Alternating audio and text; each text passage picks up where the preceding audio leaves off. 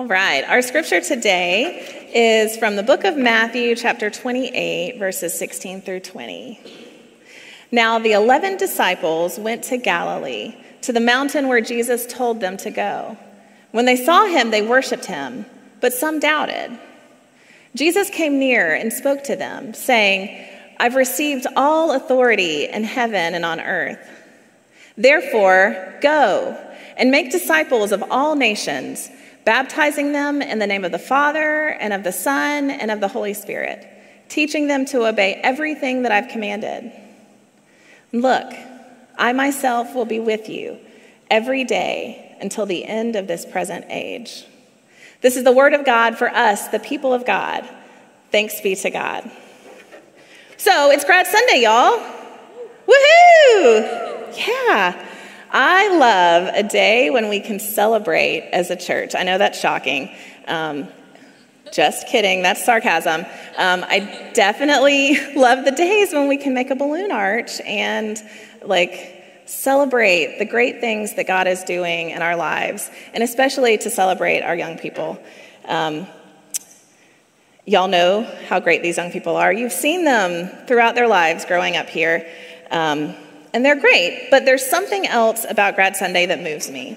I think it's acknowledging the movement in their lives from being here with us to going out into the world, in whatever form that is. It reminds me of how it was to leave home for the first time. That feeling of excitement and hope and fear and adventure, and that feeling of being sent.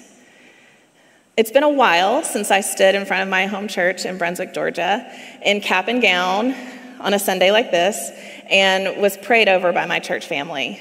It's been 21 years to be exact, which is crazy to think about, but I can still remember how it felt to be loved and raised up, to be empowered by God's love and my church family, and then to be prayerfully sent out into the world, even if I wasn't sure what that really meant.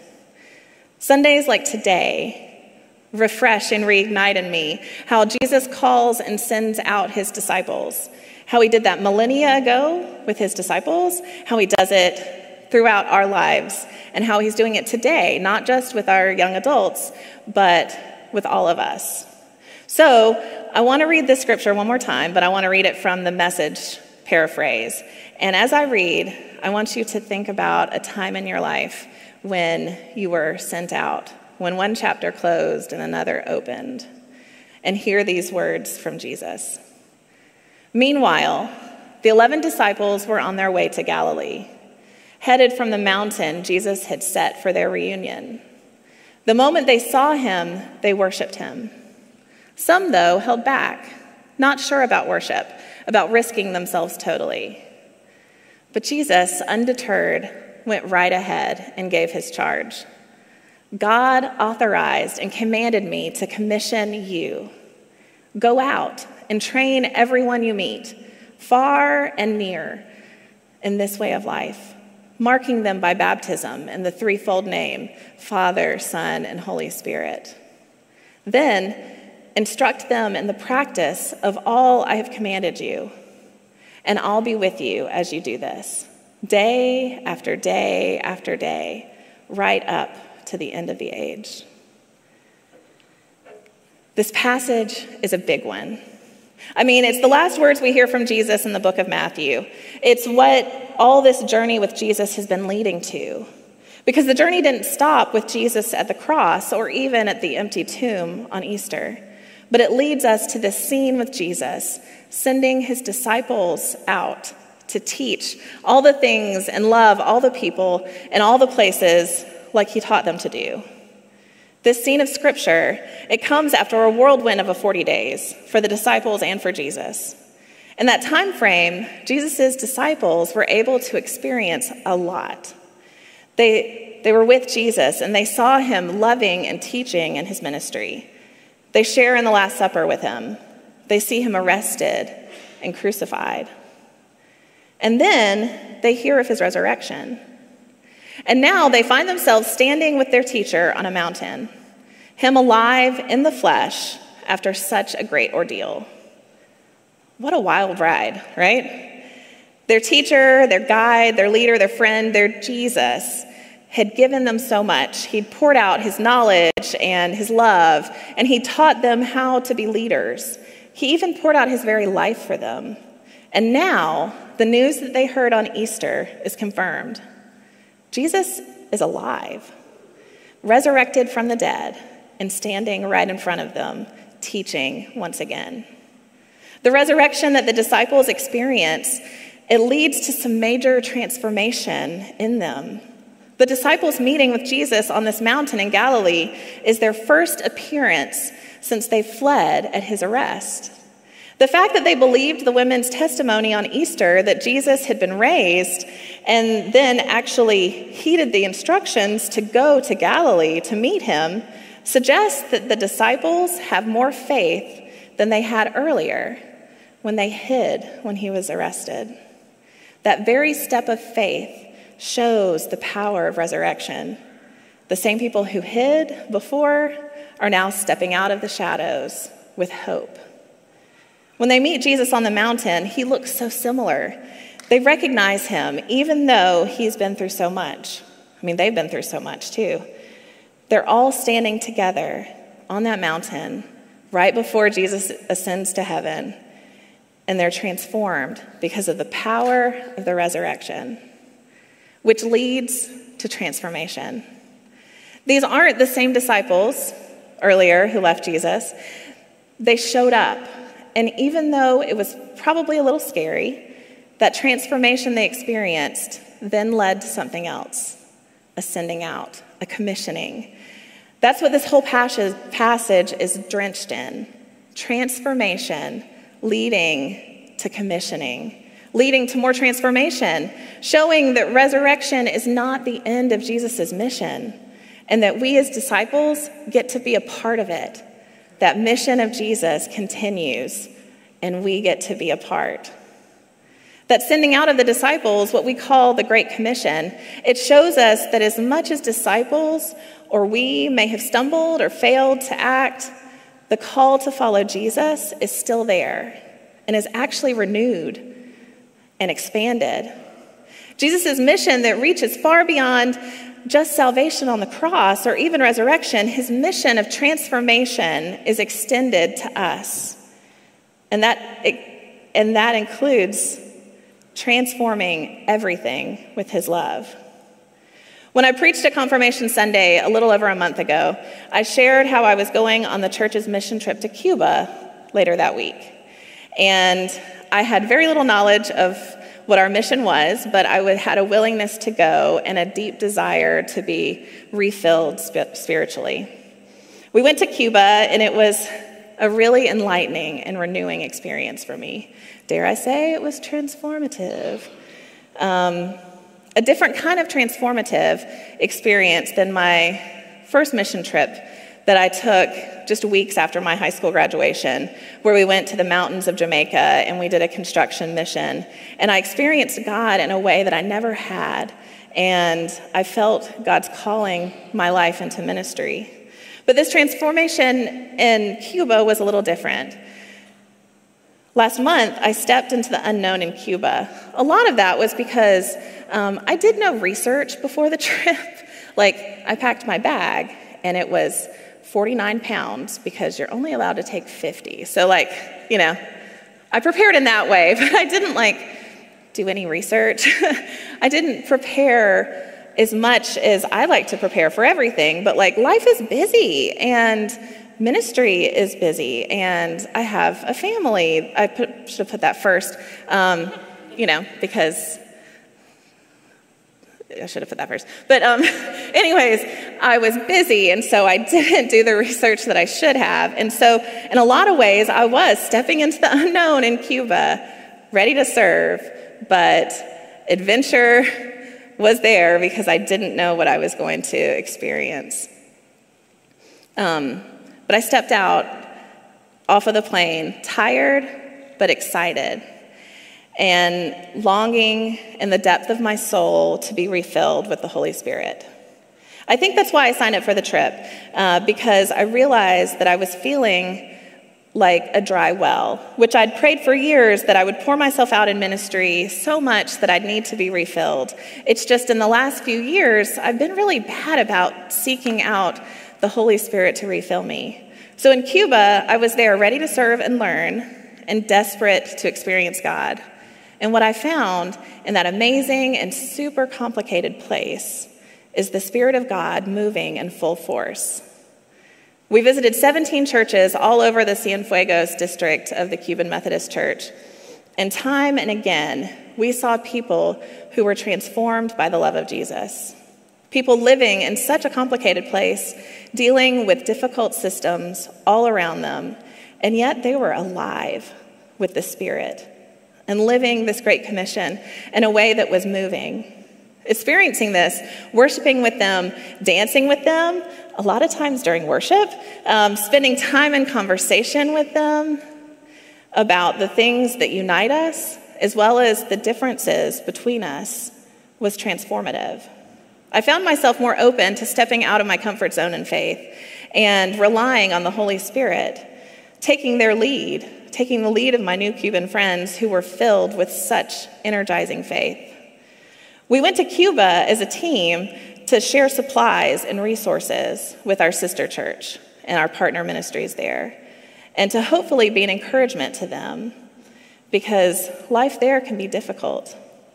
But the beautiful thing about the gospel, the transformative thing about resurrection, is that when we step out in faith, no matter how prepared we are or unprepared we are, when we go where Jesus sends us, transformation is everywhere. Now let's get back to Jesus and the disciples on the mountain. Jesus speaks saying that he has been given all authority in all the places, so he is sending his disciples to all the places to do what he's been teaching them all along. I think this sending out is broader than we typically make it, which is wild because Jesus is sending his people everywhere. That's pretty broad. But I think sometimes we just see it in Jesus is sending us to start churches and just to baptize people.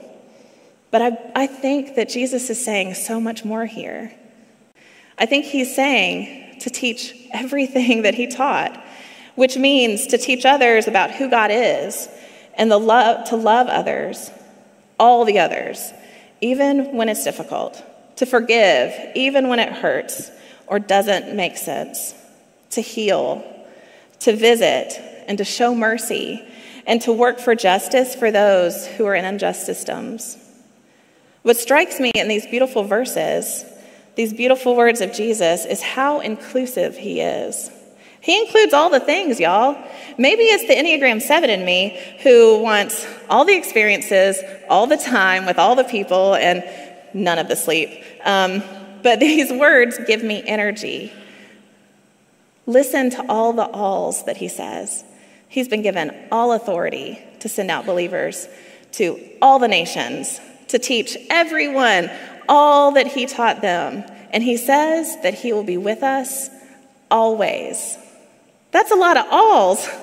If we take Jesus seriously here, if we take what he says and the authority that he says it with seriously, and we go out into the world, whatever the world looks like for us, if it's the lives that we've created here, or if we take a step to go further, if we take this seriously, think about how comprehensively the resurrection, the transformative love of Jesus will transform the world.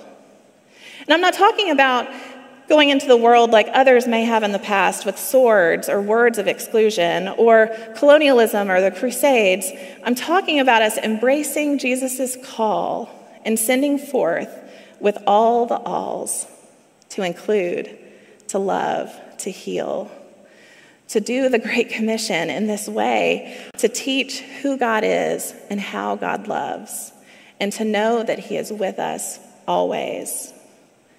You know, Grad Sunday is a perfect time for us to hear these words of Great Commission, not just because the grads are going out, but because these grads are ones who I've seen embrace the all. They've embraced the ability to love deeply and fully. It's a given for them. It's cool that in my job I get a front row seat to see this, that they are able to love without bounds, just like Jesus. So today, on this Grad Sunday, let's join them. Let's join the disciples a millennia ago who were standing on that mountain with Jesus, hearing these words for the first time. And let's join our grads who are stepping out into the world for the first time. Friends, let's do it. Let's go. It doesn't matter what came before, when we fell short, or how prepared or unprepared we are. Thank God that doesn't matter. Let's go. Let's go love and teach and serve and do all the alls that Jesus calls us to do. And graduates, we are so proud of you. We have such hope for the future because you are stepping out into it. Take the strength that Jesus is offering to you and go do the thing. We know you can. Go and be transformed and use that transformation to help others find it as well. And know that we are here loving you and praying for you along the way. I want to leave us with a blessing from Kate Bowler in her book, The Lives We Actually Live, called Beginnings and Endings. This life is made up of so many beginnings and so many endings. We start new jobs and we leave old ones. We move to new cities and leave our childhood hobbies in our parents' basements. Sorry, Mom. We become new people slowly, hopefully kinder and funnier people. Friends and relationships come and go. Dreams blossom, and then they wither. And we find ourselves here once again at the precipice of change, afraid to let go and afraid of what will happen if we don't. Might this be a place of blessing too? Blessed are we standing in the hallway between closed doors and one still to come, between the old and the new, between the worn in and the doesn't quite yet fit, between who we were and who we might become. God, make it remotely possible to grow and change. Become open to new adventures and untethered to the routine or to the same old. Because the anxiety rising in my shoulders and filling my throat, it tells me I'm unlikely, unwilling to step forward. Blessed are we who take a minute to look over our shoulder at all we learned from what was, the people we became, the people who loved us into becoming, the peace that came with familiarity. Blessed are we who trust this timing and who open our hearts anew to change, to new friends, to hope. Nervous, maybe heavy-hearted, but brimming with gratitude for a life so beautiful that it hurts to say goodbye. Blessed are we, turning our eyes ahead toward a new path not yet mapped. God, give us courage to take this next step, and enough for the one after that too. Remind us that you have gone before and behind and around and are with us even now. In our leaving, in our arriving, in our changes, expected or shocking, surprise us with who we might become. Amen.